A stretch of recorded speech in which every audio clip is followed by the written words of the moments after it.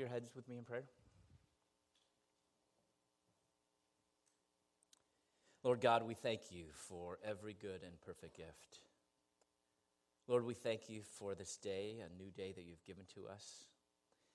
Father, help us as we jump into this next hour. Open our hearts to receive your love. Open our minds to receive your truth.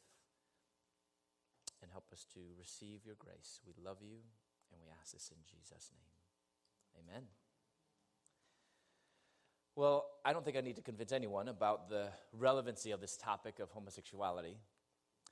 And I think that just as looking at the news and the media, we know that this is not a topic that's going to be going away anytime soon.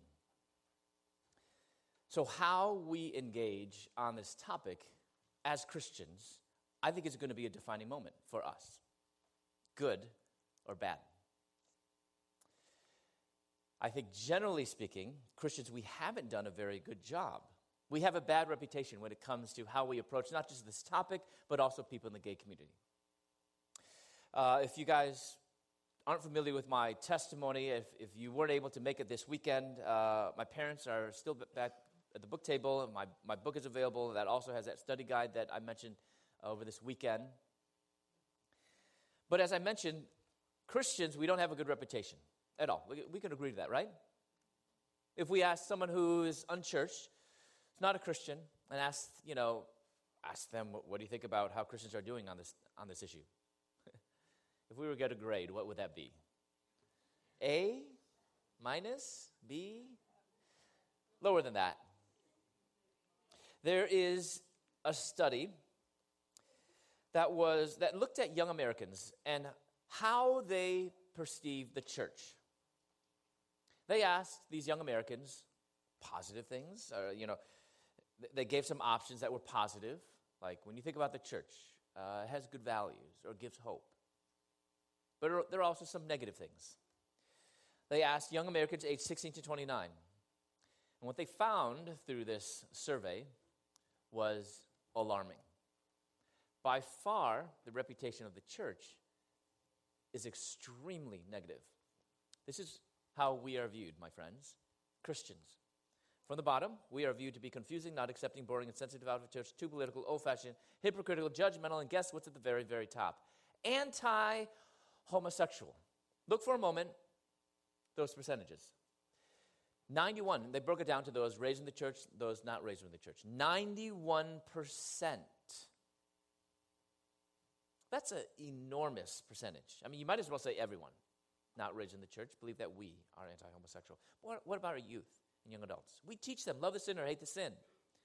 According to this survey, 8 out of 10 of our own kids, our own young adults, believe that we, ourselves, are anti-homosexual. And note what it doesn't say. It doesn't say anti-homosexuality, which maybe I could understand. But to be honest, I wish we were better known for what we're for than against. That's not even what this survey showed. This survey showed that we are viewed to be against gay people. And that is wrong. The gospel of Jesus Christ is not against people. It's not against anyone. As a matter of fact, it's for people turning from their sins and turning to Jesus, but it's still for people, and so should we. But unfortunately, people's perception is their reality. So what can we do to recognize this, but also know that we're working against this, but hopefully work and move forward? There's many ways that I could approach this. A Christian response to homosexuality. I could approach this politically, looking at what's going on in public policy and in government. I could focus and make this kind of feeding more into the culture war that's raging, not only in our country, but around the world on this topic of homosexuality. I could approach this issue more as a social science issue, psychological, sociologically, etc. Or I think a better way, especially if it's a Christian response, is to use as our foundation the gospel of Jesus Christ. I think that the gospel should guide us in everything that we say or do. The gospel should guide us in all of our relationships. So how can we have a more gospel-centered Christian response to not just this issue? I don't like to even talk about this as an issue. It's about people. How do we better engage our friends and loved ones in the gay community? Well, there's many suggestions, and I'm going to kind of center them around 4 pillars, 4 points. And I have to be honest that many of these are going to be a bit of a critique.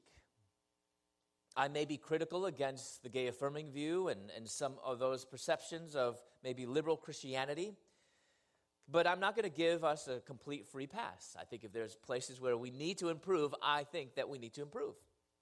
So I'm going to give a little bit. Some of these are going to be criticisms, constructive criticism. So hopefully you guys are confident enough in your spirituality to take a little bit of criticism tonight. Is that okay? All right. So first step, we need to be convicted. We need to be convicted about our own sin. We need to be convicted, before we point out other people's sin. Are we serious about our own sin? Because when I lived as a gay man, I felt Christians were telling me that somehow gays and lesbians deserved a hotter place in hell. That Jesus had to hang on the cross a little bit longer for gays and lesbians. Although same-sex sex is sin, but it's not the worst sin. But often we treat it like that, just in the way that we talk about it. Just in the way that the tone that we have. Talk about the gay people, or the gay community, not as our friends, but those people. It's not helpful to talk about those people when we're trying to share the gospel with our friends. So just the tone and the way that we communicate about it, and almost giving the impression that we're elevating this above all other sins. And though true, the Bible, yes, does talk about this as an abomination. But if we were to read the whole Bible, and I read and believe the whole Bible, Proverbs 6 says there are 6 things the Lord hates and 7 that are abomination, such as lying, cheating, causing dissension. So when was the last time that your friend was a little bit prideful and you told him or her, you are abomination? Maybe we should. And then we wouldn't take so lightly sins that I think sometimes we trivialize. So, and I know that for majority of you in this room, you don't personally know what it's like to experience attractions to the same sex. And though you might not, but you might even know of people who are very conservative in their faith. And to think about people who are gay, or to even think about 2 men together or 2 women together, they think that's just gross. They say that's unnatural, as if we can have natural sins and unnatural sins. It's all sin. Or they say that's disgusting, to the point where they even look down upon our friends in the gay community, or they look down upon even our brothers and sisters who might experience same-sex attractions but are living faithful. And I think what I want to tell those people is that feeling of disgust that you might have should really be a reminder for us that it is just a fraction of what God feels when he looks at your sin. Because our sin is just as odious in God's eyes, and maybe even more, because we know better and have the Holy Spirit abiding in us. Because at the end of the day, I want to lead people to Jesus. But that's never done through a holier-than-thou attitude. I mean, have you ever met anyone who came to Christ through a holier-than-thou attitude? Oh, I came to Jesus. This old lady, she was so pompous. Never, really. I mean, never. It's gentleness, humility, convicted about our own sin. So first, let us be convicted about our own sin before we're busy pointing out someone else's sin. And I need to say a quick note here, because I think there's this impression today on the other side of this pendulum that people say, well, my job is not to judge. Yes, there is one judge. We never judge what is right or wrong. We can't change. If God says something is right or wrong, we can't change that. God is the one that determines that. But what people really mean is not that, no, we're the determining person of saying what is right or wrong, but when people say, I'm not called to judge, what they also mean is that I'm not ever going to point out that, God's truth and say that, this is sin. In love, they won't even do that. And I think that's not biblical. Because when they go to that one verse, in the Gospels where Jesus says, do not judge, they're reading it out of context. Because what does it say right after that? With the measure that you judge, you will be judged. In other words, he's not saying don't ever judge. There's no that word ever. It says judge. Do not judge. But what Jesus says is don't judge unfairly. With the measure that you judge, in other words, judge, but the measure that you judge with, because remember, if you know, back in the ancient times, they didn't have a standard of weight. From what I hear here in the U.S., there's actually like a department that just makes sure all weights are the same. They didn't have that back then, so you could go to the marketplace and you could have, they didn't use pounds back then, but a certain weight, and it would be off. It would be less than a true pound, and so what they're giving you is not true pound. And so with the measure that you measure, you will be measured. How you judge others, you will be judged. So judge fairly. As a matter of fact, if you have to read the whole Bible, which again, I believe the whole Bible, you see even in the New Testament, Paul even saying in 1 Corinthians, don't go to secular people to judge. Aren't there people among us that can judge? So it's not that we shouldn't ever point out someone's sin. First, we need to know when is the right time. We shouldn't always be reminding them of it. Do it once or twice, and then let it sit. But we need to do it in love, especially with unbelievers. Don't ever make that the first thing that you want to talk to them about. Your next door neighbor who just moves over, and you know he's living with his girlfriend. The first thing you don't want to do is bring up the fact that they're living in sin. Maybe the first thing to do is bring them a casserole. Invite them over for dinner. So anyway, I just wanted to say that because we give this false impression and we have bought into it, Christians, that somehow we should never point out people's sin. We should not allow that be the first thing or the second thing or the third thing or the fourth thing, because the first thing that I want to get to is know them, build a relationship, and the most important thing that I want to share is the gospel. But we should need to get away from the fact that we should never point out people's sin, because that's not biblical.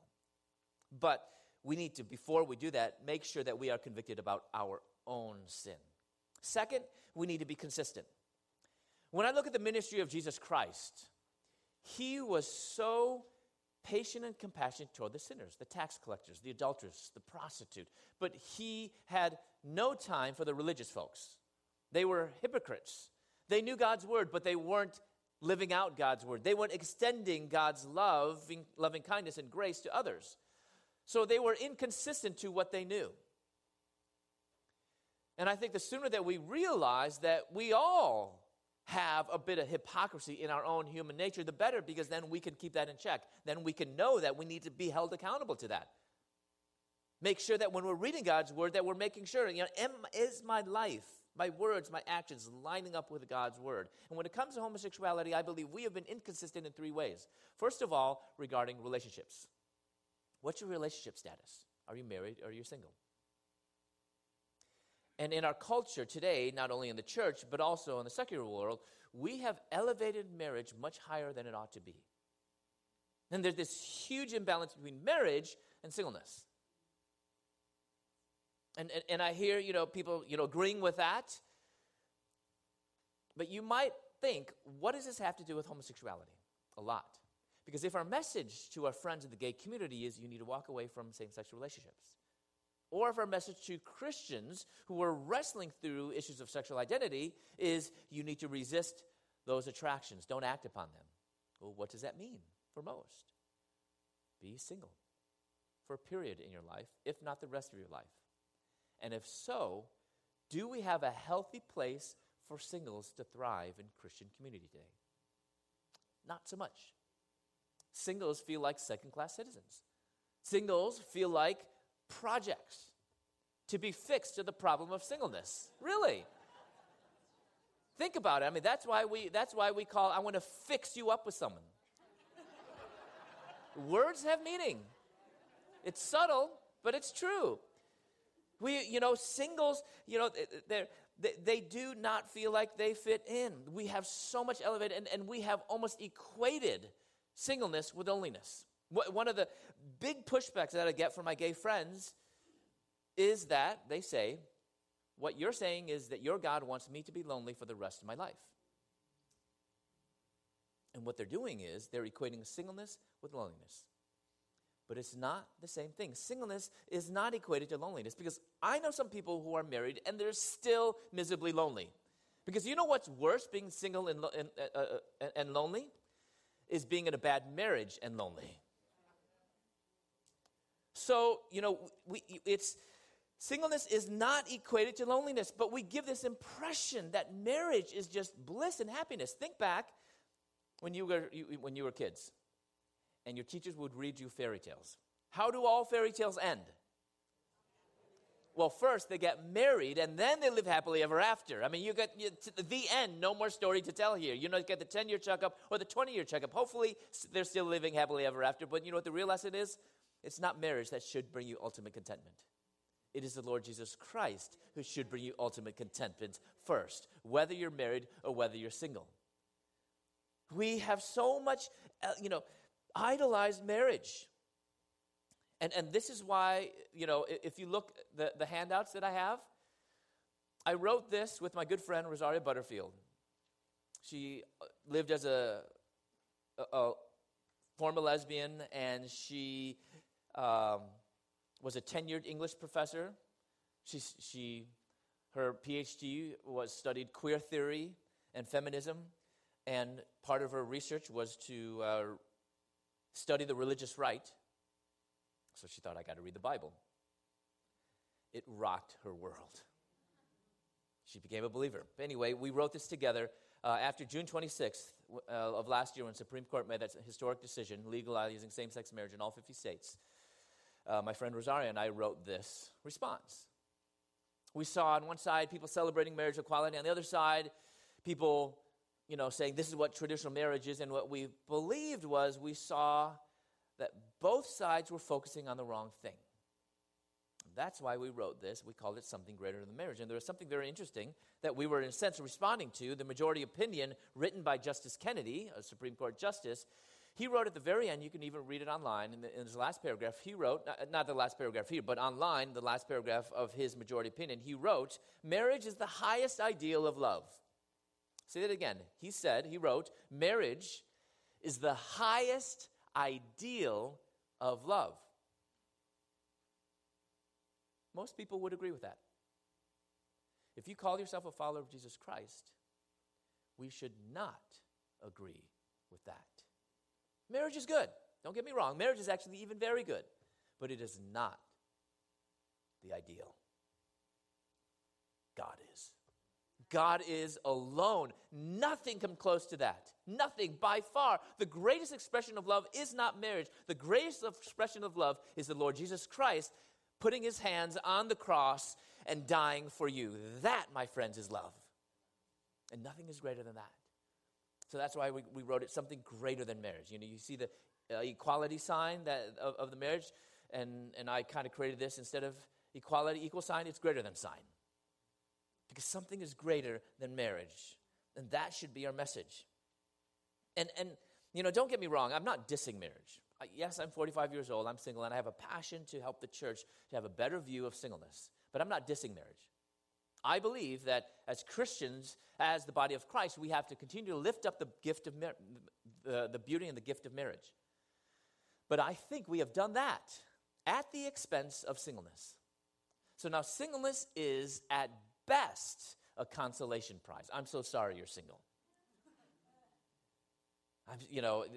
It's that unbearable burden that people have to go through. And I realize that because I'm single. And I know singleness is not easy. But there are some blessings that come with it. And from what I hear, marriage has some challenges. But there are also some great blessings as well. Then why is it that we only focus upon the enormous blessings of marriage and the enormous challenge of singleness? You have to see that as starkly inconsistent. Not even inconsistent, but it's unbiblical. And I know that, everyone can all agree that marriage is a gift. But when it comes to singleness, I I don't know if I can say that as a gift. Actually, I have a friend who was a missionary in China. She went to China for 5 years, came back. She was single going there, single coming back. And when she was back here on furlough in the U.S., she saw several of her friends. And when she saw her friends, they all asked her similar questions. Are you dating anyone? Do you have anyone special in her life? And she's like, no, I don't. Do you know what some of her friends said to her? Can I pray for you? It was as if she had cancer. Singleness is not cancer. It is not a curse, but we treat it like that. We truly believe it is that unbearable burden. But what does the Word of God say? We must always come back to God's Word. Do you know Paul spends an entire chapter in 1 Corinthians 7 talking about not only marriage, but also singleness? And in this chapter, he says that not only singleness is good in verse 1 of chapter 7, but in verse 7, he says that it's a gift. It's a gift. And I know that majority of people, will say marriage is a gift. When it comes to singleness, they don't say that it's a gift. Instead, you know what they say? Whew, it's a calling, seriously. You got to be really called to be single. You have to be either Superman or Wonder Woman to be single, which I don't know if you've noticed, but most superheroes are single. So you have to have superhuman powers just to be single. And the majority of my friends, Christian friends, they're married, and they're happily married, but they tell me a secret about marriage, that marriage takes work. Giving of yourselves, loving unconditionally, it's not easy. Paul even goes on and tells us, husbands, lay your life down for your wives. How's that coming along? Lay your life down for your wives. Amen, ladies? Amen? So I don't know what husband that doesn't struggle with that impossible calling. So do you know what I say tongue-in-cheek? I say marriage, whew, that's a calling, seriously. Marriage, singleness, that's a gift. I don't have to lay my life down for anyone yet. But I'm not dissing marriage. I'm just looking at the full counsel of God and recognizing that godly marriage and godly singleness are two sides of the same coin. We should no longer only emphasize one at the detriment of the other, because let me tell you what we have been doing is only emphasizing one at the expense of the other. And what that communicates is marriage is where it's all at, and singleness not so much. So we are not giving people, our youth, our young adults, the gay community, anyone, another viable option other than marriage. I don't even know if we're ready to address this issue of sexual identity, the issue of homosexuality, until we first reclaim singleness. I think one of the reasons why we might be in this kind of whole confusion today about marriage might be this, because I've always wondered, how in the world did marriage, which is a covenant between two people, it's a covenant, become a right? Covenant and a right, they're different. Covenant is not a right. A covenant is a covenant. So how in the world did this marriage, a covenant, become a right? I think one of the reasons is because we have denigrated singleness so much that singleness is a curse, and no one should ever be forced to be single or ever deserve to be single. And if that were true, which it is today, marriage is a right. If singleness is unfair and no one should ever deserve to be single, then marriage must be a right. I also think the other thing is we've misunderstood what Paul is talking about, gift. Because when we talk about gift, one of the main things that I hear pushback from people is that, okay, that's fine, but I didn't choose that gift. I don't want that gift. So therefore, I don't have it. We must understand what Paul is talking about here. It's gift. That idea of gift, like a present, like happy birthday, I give you a present. That word for present in the Greek is the Greek word doron. That's not the word that Paul uses in 1 Corinthians 7. Instead, he uses a different word, and it's the Greek word charisma, which more literally means spiritual gift. Not present, but spiritual gift. So you might think, what's the significance of that? First, are spiritual gifts chosen by the individual? Do I get to choose my spiritual gift? Like, let's say I want the gift of healing. I want it as more than anything else. just because I want it, does that mean that I have it? No. I mean, it could, but not necessarily. I could want something, but it doesn't matter what I want, what I desire, or even, anything. How do I get a gift? God is the only one that dispenses gifts. He's the one that chooses. Okay, so then that helped. I didn't choose. I don't choose gifts. But what if I don't want a gift? Like, I don't want the gift of teaching. Does that mean that I don't have it? Let's just say one of the spiritual gifts is prophecy. How about the prophets of old? Did all of them all want their gift? Ask Jonah, right? I mean, even Moses, he's like, take my brother. So just because you don't want a gift does not mean you don't have it.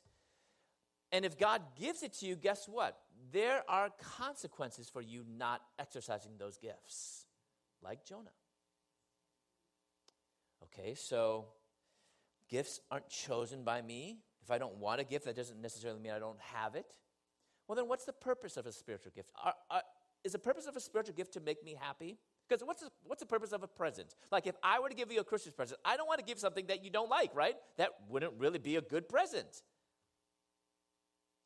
And if you got a present that you didn't like, you could give it away. You could get rid of it. But what's the purpose of a spiritual gift? Is it to make me happy? Is that the main reason? No. I mean, hopefully it will make you happy, but that's not the main reason why God gives you those gifts. What's the purpose of spiritual gifts? Paul actually tells us in 1 Corinthians 12. The purpose of a spiritual gift is for the edification of the body of Christ. So why is there the spiritual gift of teaching? It's for the church. Why is there the gift of healing? For the church. And why is there the spiritual gift of singleness? For the church. So for those of us who are single, we need you. We need you. We can't even be the body of Christ without you being a part of the body of Christ. Exercising your gift as one of the members of the body. And for the rest of us that are not single, I believe we need to repent. Repent of not only not allowing our single brothers and sisters and celebrating their spiritual gift, but in essence, almost squashing it to the detriment of the church. We have to get this right. If we want to better engage on this issue, not just of sexual identity, just on sexuality in general, sexual brokenness, we need to reclaim the beauty and gift of singleness. Second, we need to be consistent regarding sexuality. What is God's standard for sexuality? Is it heterosexuality? I often hear people that are kind of walking with others that are wrestling through issues of sexual identity or in same-sex attractions. And I hear them say things like, my goal with this person, guy or girl, is to help them pursue their heterosexual potential. So one thing that I do whenever I teach with my students is I want to help them think critically and biblically. Just like the Bereans did. When the Bereans, they listened to the apostles in Acts, did they take just everything wholeheartedly? No, what did they do? They went back and studied God's word for themselves. They listened, they took notes, but they went back and studied for themselves. They were thinking biblically and critically. We need to do the same thing. So, heterosexuality, or helping someone pursue their heterosexual potential. Let's break that down. We need to define it first. So let's define heterosexuality. That means being attracted to someone of the opposite sex, or being sexually intimate with someone of the opposite sex. That's a pretty broad definition. Within that broad definition, I could be a man, and I slept with 50 women last month. That could be considered heterosexuality, right? Or I could even be a married man and I'm cheating on my wife with another woman. That could also be considered heterosexuality. Or I could be a single man. And I've been living with my girlfriend for the past 10 years. We actually even have a few kids together, but we're not married. And we're even monogamous. That could also be considered heterosexuality. Those three scenarios that I gave you, and I could give you more, are all sinful. But still heterosexual. God would never use a category that would include so much sin. And I know you might be thinking right now, well, what about marriage? True. Marriage is one example within that broad definition of heterosexuality that God would allow, but everything outside of marriage, still under the umbrella of heterosexuality, is sin. So God wouldn't use that category besides, it's a man-made category. It's not a biblical category. You'll never find the word heterosexual in the Bible or heterosexuality, even the concept. So if it's not heterosexuality, it's not homosexuality, then what is it that God is calling us to in regards to our sexuality? Holy sexuality. And what is holy sexuality? When I read through the full counsel of God, there is only two options for us to live out our sexuality. For everyone, two options. One, if you're married, complete faithfulness to your spouse. And today, after last year, we need to clarify, the Bible only clarifies that it's someone of the opposite sex. Or two, if you're not married and you're single, then complete faithfulness through abstinence. So if you're married, complete faithfulness to your spouse of the opposite sex. Two, if you're single, complete faithfulness through abstinence. Only two options: faithfulness in marriage, chastity in singleness. And there's no term for those two options. So I had to create a term, and I call it holy sexuality. And what I like about that is this applies to everyone. Everyone in this room needs to pursue holiness. Whether you're a man or a woman, whether you have heterosexual feelings or homosexual feelings, we all need to pursue holiness. There's no other standard for another group of people. This is the same for everyone. And I know some of you might be thinking, okay, that's fine, but then people who are gay or people who have same-sex attractions only have one option. That's to be single for the rest of your life. Not necessarily so. I have a friend that helps illustrate this point. He lived as a gay man for many years, like myself. He comes to Christ. He stops pursuing gay relationships. And he had no interest in girls growing up, no interest in girls even after coming to Christ. So he thought, I'm just going to be single for the rest of his life. He was okay with that. He was also called to ministry. He was called to be a youth pastor. And the youth leaders were like his family. They were his accountability group, support group. There was one young youth worker that he became really close friends with. She also was a fairly new Christian. She came from a broken past, nothing to do with homosexuality, but she, like any other girl who was not a Christian, had many, many boyfriends, and she was sexually intimate with them. Some of them were very toxic relationships. He had a few abortions as well, and so she thought when she came to Christ, she thought, I'm kind of done dating guys, because she really wanted to focus on a relationship with God. So the two of them became really close. And there wasn't that weirdness that happens between a guy and a girl. Does he like me? Does she like me? Because he knew that she didn't really want to date, and she knew that he didn't like girls. So after time of just being like best buddies, he began noticing some things about her that he never noticed before in girls. Her hair. She smelled good. And she had curves. He says puberty is hard going through once, tried going through puberty twice. He got up enough courage, asked her out on a date, and after some dating, he asked her to marry him. And on their wedding night, he told his new bride, he said, honey, I cannot explain this. I'm not attracted to any other women. I'm only attracted to you. That is holy sexuality. For a man to get married to a woman, he does not need to be attracted to a lot of women. For a man to marry another woman, he doesn't need to be even attracted to a few women. If a man should marry a woman, he just needs to be attracted to one woman. Not heterosexuality, not homosexuality, but holy sexuality. Third, we need to be consistent regarding change. What does change look like? Does change mean go to gate astray? No. Well, what about temptation? So if someone is still having temptations or those feelings or attractions or whatever, does that mean they haven't been changed? So if someone, that they still might be struggling with those temptations, does that mean that they haven't really, truly been transformed? Well, if so, do we apply that principle to anything else? Let's say I have a friend who was a drunk, comes to Christ, stops drinking. But when you talk to him, he still admits that he still has urges to drink. But he doesn't. Would we tell him, you have not been changed? We need to lay some hands on you. You need some deliverance. No, I think that the manifestation of grace is more evident in his life because he says no to his flesh and says yes to God. So that's why change is not the absence of temptations. God does not promise you, come to Jesus and you'll never be tempted with sin again. No, that's not the way it goes. Remember, Jesus himself was tempted, right? He was tempted for 40 days.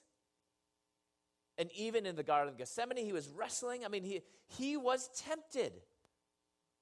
And so what makes it think that we won't be tempted? We will be tempted even after coming to Christ. But the thing is, when you come to Christ, you're no longer in bondage to your temptations.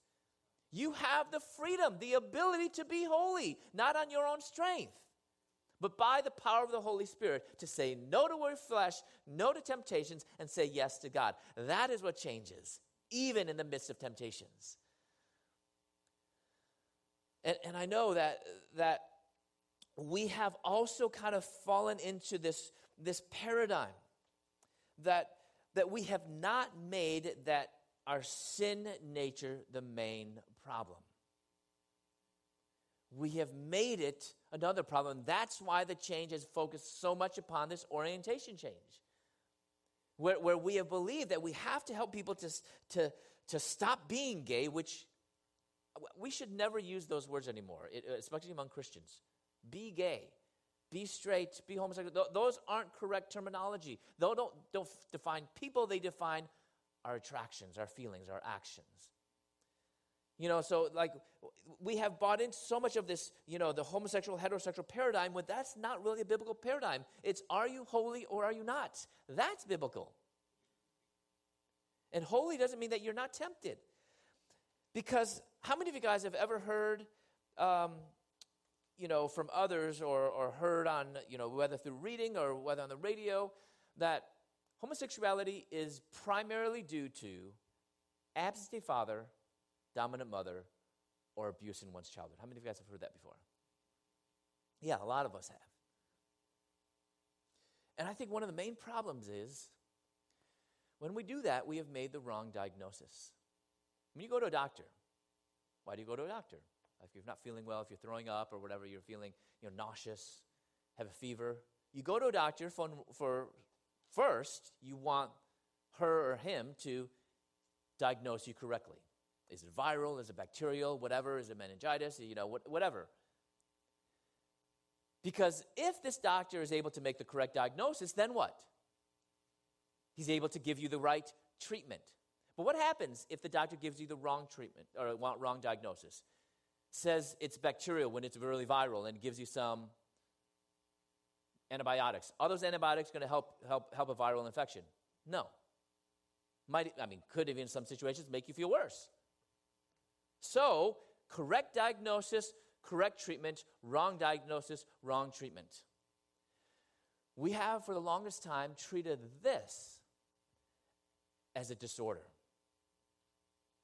as an almost psychological disorder. Sin is not a psychological disorder. Sin is sin. And also, some of you might have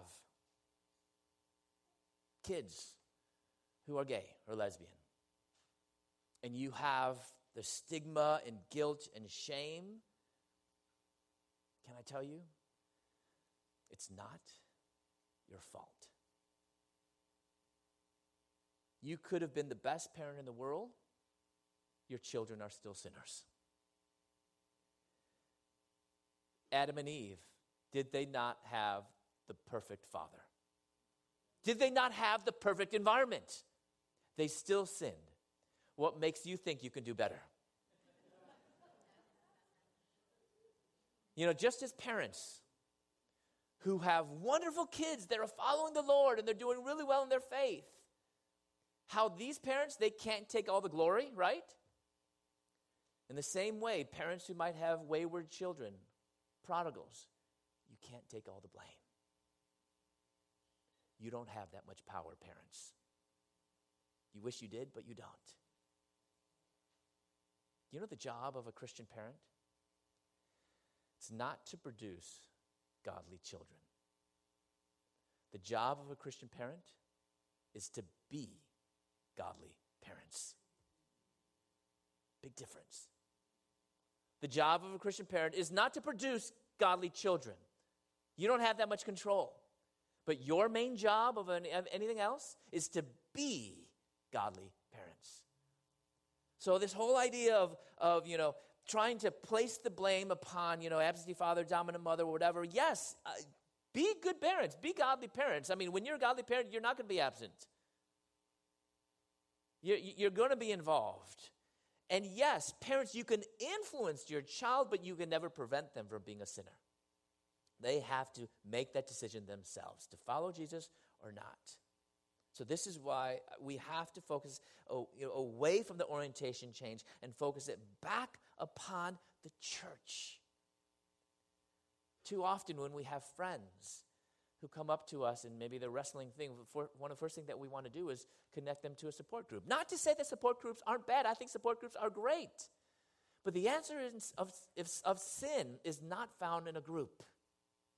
The answer for sin is not found on a couch sitting in someone's office. The answer for sin was found on Calvary. Jesus. We have to make the answer for sin and make everything point back to the cross and to Jesus. First, we need to be convicted about our own sin. Second, we need to be consistent in 3 ways regarding relationships, sexuality, and sin. Third, we need to be compassionate. I've been teaching at Moody for 8 years. And every year I get students that confide with me about their wrestling with issues of sexual identity. And they say things like, I've never told anyone. Sometimes they even say things like, I hate myself. I wish I was never born. I could never tell anyone. My friends, my parents will just reject me. Sometimes they even go on and say that they're wrestling with depression and even thoughts of suicide. That should move us. That we have brothers and sisters in Christ that we know that are wrestling with this all alone. That should not be.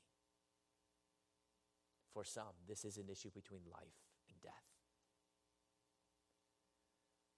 So what can we do to be a safer place, to be wrestling with any sin? We can be open about eating disorder. We can open about a pornography addiction. We can be open about this or that, even adultery. But this is one of those things that people just say, I just can't be open about. We hear about the public schools having their safe places. The safest place in the world should be the church. Are we safe? And I don't just want to be safe. Because safe just means, okay, we can all come together and we're safe and don't go anywhere. I don't want to be safe. I want our churches to be safe and redemptive. That's the difference. So how can we do that? First, expect this is present. In our own churches, in our own small groups, in our own pews, in our own families. This is something that affects people out there. Sin affects everyone. Your sin might look different from anyone else's, but not be surprised. I even hear people that say things like, my best friend just came out to me. We grew up in church together, youth group. Everything. He had a good home, Christian parents. He was even homeschooled. And I want to say, hold up. What you're really saying and communicating is that somehow if someone has a good home, someone has Christian parents, and they're even homeschooled, that they're somehow exempt from struggling with sin. Is that true? Okay, newsflash. I'm sensing here tonight that there is someone in this room. I believe someone in this room is actually struggling with sin. I know, I don't want to alarm anyone. I'm not going to put you out, but I'm sensing that. Someone here, maybe one, right? What's the body of Christ? Are we a group of people who've got it all together, don't have any problems? We meet once a week, we hold hands, and we sing Kumbaya. Is that what we are? Is that what the church is? Or is the body of Christ a group of people who know we're broken and we're needy and we desperately need Jesus? I'll just be honest with you. I am broken and I need Jesus. Anyone else out there that relates to that at all? Let us all, hand in hand, walk together to him. Not because I can fix you. I wish I can. I can't. Not because I have all the answers. I don't. But let me tell you, I know someone who does. And his name is Jesus. So we just need to just expect this is here, not be surprised. Second, know your position. In our culture, we need to be able to articulate what we believe. But often, in our kind of hammering and hawing and not sure how to say, the main takeaway that people usually get is this: it's bad, don't do it. That doesn't really help people in their time of need. When we're talking about any of our positions on homosexuality, what's the one thing I want them to take away is this: my main goal is to lead people, anyone, into a deeper relationship with Jesus Christ. I don't want people to know Jesus. Demons know Jesus. It's making no difference. A deeper relationship with Jesus Christ. Why? So that they are able and willing to surrender everything to him. Everything to him. When Jesus pulled his disciples aside and he explained to them what it means to be a follower of Jesus. He spoke plainly, and he said, if anyone would come after me, he must, not an option, must deny himself, pick up his cross, the Gospel of Luke adds daily, and follow me. We want to skip over the first two things and just follow Jesus. We don't want to deny ourselves. We don't want to pick up our crosses daily. Following Jesus should cost us everything. If it hasn't, maybe you're following the wrong Jesus. Following Jesus should cost us everything. If it hasn't, maybe you're following the wrong Jesus. Because when you give up everything and he allows you to keep some things, guess what? Those things are no longer yours. They're all his. It's about intimacy with Christ in full surrender. Third, maybe you're here and you have this friend. You've always wondered whether they're wrestling through issues of sexual identity. And you want to bring it up, ask them, so you can walk through with them, so that you can kind of, so they're not alone. So you're thinking, how do I ask them? Don't. Imagine if someone came up to you out of the blue and said, are you gay? Awkward. Okay, just letting you know. Awkward. Do you have same-sex attractions? Awkward. But you know what you can do? Give assurance of your friendship. Tell them, I thank God for you, and I just want you to know anything you say you do won't change our friendship. When you say that, that creates safety.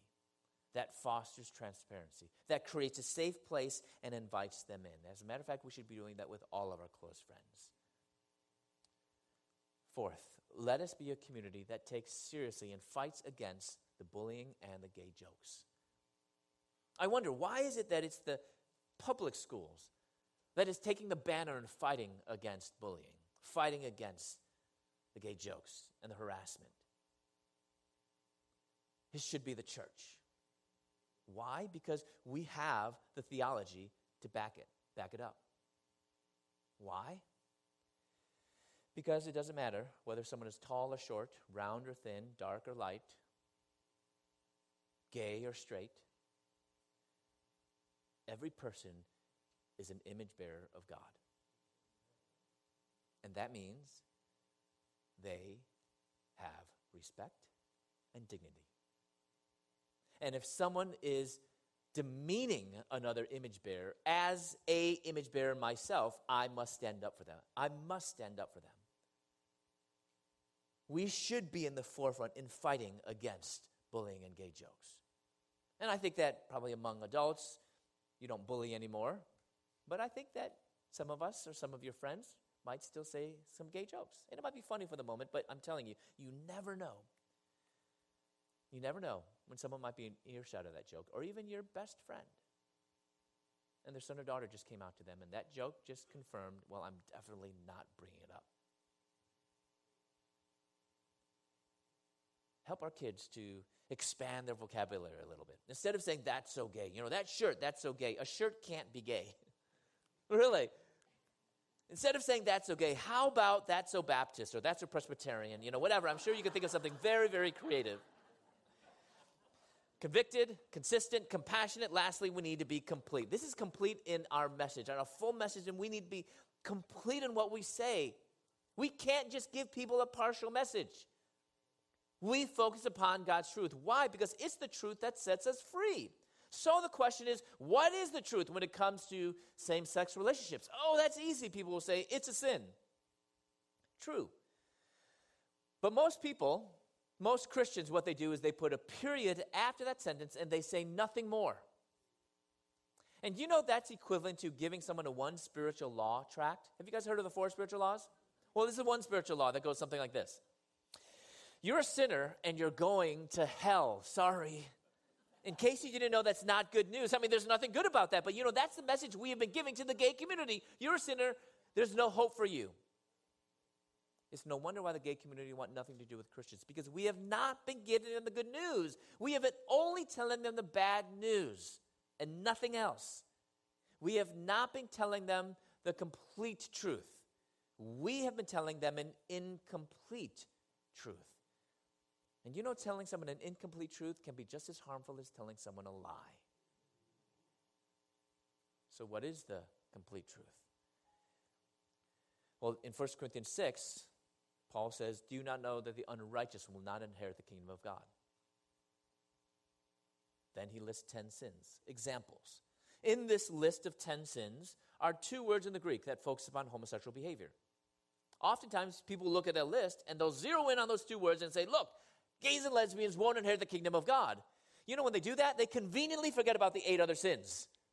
Because if we look at all 10 sins, none of us should inherit the kingdom of God. Bad news.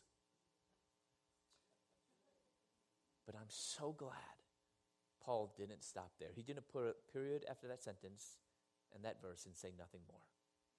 Instead, you know what he says? This is one of my favorite verses in the Bible. Such were. Did you catch that? Were. Past tense. Some of you. But you were washed. You were sanctified. You were justified in the name of Lord Jesus Christ and the Spirit of our God. That, ladies and gentlemen, is not good news. That's amazing news. That's news that we can take to the bank. That's news that we can declare from the rooftop to anyone that needs to know about Jesus Christ. So our message must be redemptive. That's not an option. You're not sharing the gospel if you're not sharing the good news. You're not sharing anything good if all you're sharing is sin. You have to share the good news. Our message, if you're going to share the gospel, it's going to be redemptive. Because let me tell you, our friends in the gay community, our loved ones, your sons or daughters, your relatives in the gay community, their main problem is not their sexuality. Their main problem is to know and surrender to Jesus. My biggest sin was not gay relationships. My biggest sin was unbelief. We need to make the core issue the core issue. We should never take peripheral issues and make them the core issue. The core issue is, who is Jesus? And is he Lord? That is the answer and will always be the main thing. So I'm going to give you some practical things here before we jump into the Q&A. And how do we do this practically? How do we minister well? And we need to be careful not to conflate everyone into one group, because you're going to have, people, and we're going to kind of minister differently according to that question. Who is Jesus to them? Are they surrendered to Jesus Christ? So first, how do we minister to friends, Christian friends, who hold to biblical sexuality, know pursuing same-sex relationships is not something that God would bless, but they themselves have same-sex attractions? How do we minister to them? That's kind of more mentoring discipleship. But how do we share Christ with our friends in the gay community? That's outreach and evangelism. Even, how about people who say, I'm gay and Christian?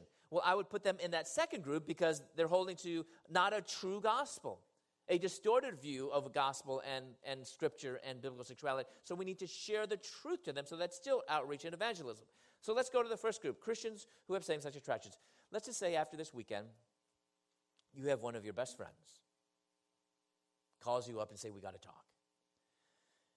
You go to their house or you meet them for coffee, and they open up and share with you that they've been wrestling with issues of sexual identity for maybe the past 10 years. Do you know what to say or do? First, thank them. Thank them that they trusted you with this secret. It could be one of the hardest things that anyone ever had to do is open up, especially with another Christian friend. Second, tell them that they're not alone. Tell them they're not alone, that you want to walk with them. Ask them, how does your faith play into this? Listen more than you talk, and ask them more questions, open-ended questions. Don't jump to conclusions. Tell them that they're not alone, because this is oftentimes Christians wrestling through this issue. They think that they have to go through life alone. That's why they look elsewhere, outside the church. I think the best place to be working through issues of sexual identity is in the church. Tell them that they're not alone. And be honest. I know some of you guys, you might be thinking, if that happens to me, I don't know what to say. Be honest. You can tell them, I'm not an expert at this. I don't know that much. But then say, but I want to learn. And I want to walk with you to Jesus. Those words could be life for them. Third, help remind them that their identity needs to be in Christ. This was so key. This was maybe one of the most important things that I needed to learn. Why? Because I put my identity in my sexuality alone. If you're taking notes, highlight this, because I want us to kind of really get this. The one thing that I want you to learn is that we have made this who we are. If we think about sexuality, if we really kind of define it, we can't define sexuality apart from the word attractions. Sexuality, heterosexuality, homosexuality has to have, always defined by you're attracted to some of the opposite sex, you're attracted to some of the same sex. So it's attractions. Are our attractions who we are? Think about that. I'll say it again. Are our attractions, what we feel, our desires, or even our thoughts, is that who we are? Sexuality is more about what we feel, what we do, what are our attractions. But today in our world, when we talk about it, not only in the world outside the church, but even in the church, when we talk about this, do we talk about what a person feels or what a person does anymore? Your friend that's gay, do they talk about this is what I do, this is what I feel? No. Instead, what are they saying? This is who I am. This subtle shift from what to who has created a distorted view of personhood. We are not our sexuality. It's a part of our experience. It's a part of what we kind of do feel and is might be a part of our life, but it's not who we are. Don't walk around and say, hi, I'm straight. Who cares? Really, in light of eternity, you know what's most important? You know what does matter? Are you following Jesus or not? That's eternal. What you feel is not. It might feel eternal for now, but it's not. It's not. So Put your identity in Christ, not in what we feel. I mean, if I can get 10 of you that really grasp this today, I'll be so happy. Because it's one of the hardest paradigms to break. Because we keep thinking, this is who you are. You know, so are you gay? I mean, I even get this now. People are like, are you gay or are you straight? No. I mean, even when we talk about homosexual, heterosexual, talk about this is not a heterosexual person. This is a person who has heterosexual feelings. Note the difference? Heterosexual modifies our experience, not person. Put your identity in Christ, not in what you feel. Boy, I mean, this applies to anything else. Don't put your identity in your job. Don't put your identity even in your addiction. Don't put your identity even as a mother. Put your identity in Christ first. The other things is what you do, and they could be important for you, yes, and they could be good things, but that's not who you are. Who you are is you're an image bearer of God. Fourth, be realistic. Don't give these false promises. You know, just read the Bible more, pray really, really hard, and you could pray away the gay. No. Yes, reading the Bible is very important. Amen? Studying the Bible is very important, and praying is very, very important, right? I would not be here if my mother wasn't praying for me, right? I mean, just beside the fact that we're all commanded to pray, we need to pray. You know, I tell people, before there was ever a war room, my mother had her war room. As a matter of fact, the novelization of that movie was dedicated to my mother. So yes, we need to pray, but I don't pray and I don't read the Bible so that I don't have problems. I don't read the Bible and pray so that I won't be tempted. No. I read the Bible and pray so that when difficulties come, when I am tempted, I am firm enough on the rock of Jesus Christ so that I'm not wavering. That is why. As a matter of fact, it was easier before coming to Christ. Really. I had an urge, I did it. I had desire, I went for it. Now I have an enemy nipping at my heels, and I have a heavenly Father that I want to please. But you know the difference? Is I have hope that's not of this world. My joy is not dependent upon my circumstances. That's the difference. Fifth, don't focus so much on the externals. You know, way a person dresses, how they walk, how they talk. And it might make you even uncomfortable. You know, even some guys, they're like, he makes me kind of feel a little weird. How does God feel when he looks at our sin? I mean, can we look past that and maybe look at their heart? You know, we have this false idea of what man looks like in our culture. We think man looks like the rough guy, you know, Marlboro Man or football player, which I don't know if you know this, but the first Marlboro Man is gay, so I don't know if you want to use that as your standard of masculinity. And, you know, because I think sometimes our view of masculinity is more culturally bound than anything else. Because if we took our American standard for masculinity, rough, tough, you know, cowboy, football player, and we imported that to, say, Asia, that wouldn't be masculine, that would be barbaric. You know, so, I mean, and we look at Jesus, who was meek and gentle, and David, who was an incredible, you know, musician. So don't focus so much on externals, because I want to see change from the inside out. The gospel is about heart change. It's about heart surgery. And once that heart is changed, then it's going to change. But I don't want to see change from the outside in. It needs to be from the inside out. Sixth, encourage God-honoring same-sex friendships. Next to my putting my identity in Christ, in union with Christ, the next most important thing was being with other believers. And not just other believers, but especially for me, I needed to relearn how I'm supposed to have healthy, loving relationships with other men. I'll say that again. Healthy, loving relationships with other men. We are so afraid, men, to love other men. The way I read the Bible, it says, love your neighbor. Love your neighbor. That doesn't say just love your wife, your spouse. Love your neighbor. That means love other men in the church. We have so distorted that love somehow equals sex. That's another thing. People are like, what's wrong with two people loving each other? Nothing. The Bible doesn't condemn love. It condemns sex outside of marriage. The world equates love with sex. Write that one down. Love does not equal sex. Also, love does not equal romance. Love is greater than that.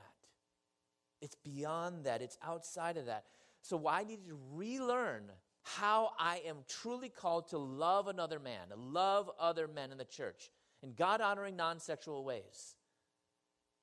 So really at the core, homosexuality, it's really a legitimate need. I think all of us were created to love one another, to love people of the same sex in healthy, non-sexual ways, non-codependent, non-romantic ways. So really it's a legitimate need. It's only fulfilled in an illegitimate way. I think many sins are a legitimate need fulfilled in an illegitimate way. So can we help each other do that? So that's helping Christians who are struggling with same-sex attractions. How do we share Christ with those in the gay community? Now, if you notice, I didn't really talk about transgenderism or gender identity. We could probably touch on that a little bit on the question and answer, but I threw that in here because I think many of these principles apply to how do we share Christ with not only our gay friends, but also our transgender friends. First, this is what you should not do. Do not compare this with addiction, pedophilia, murder. That's not a good way to win people to Christ. Second, don't use these two words, lifestyle or choice. Christians, we use that a lot. But people in the gay community, I never used those two words when I was in the gay community. Why? This wasn't what I chose. This was not my lifestyle.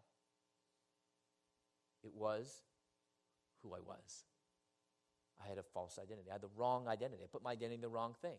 And so if I don't want to, because sometimes using the words can be offensive to our friends. And I don't want to use a word that will trip them up for them to then not have an opportunity to build a relationship to share the gospel.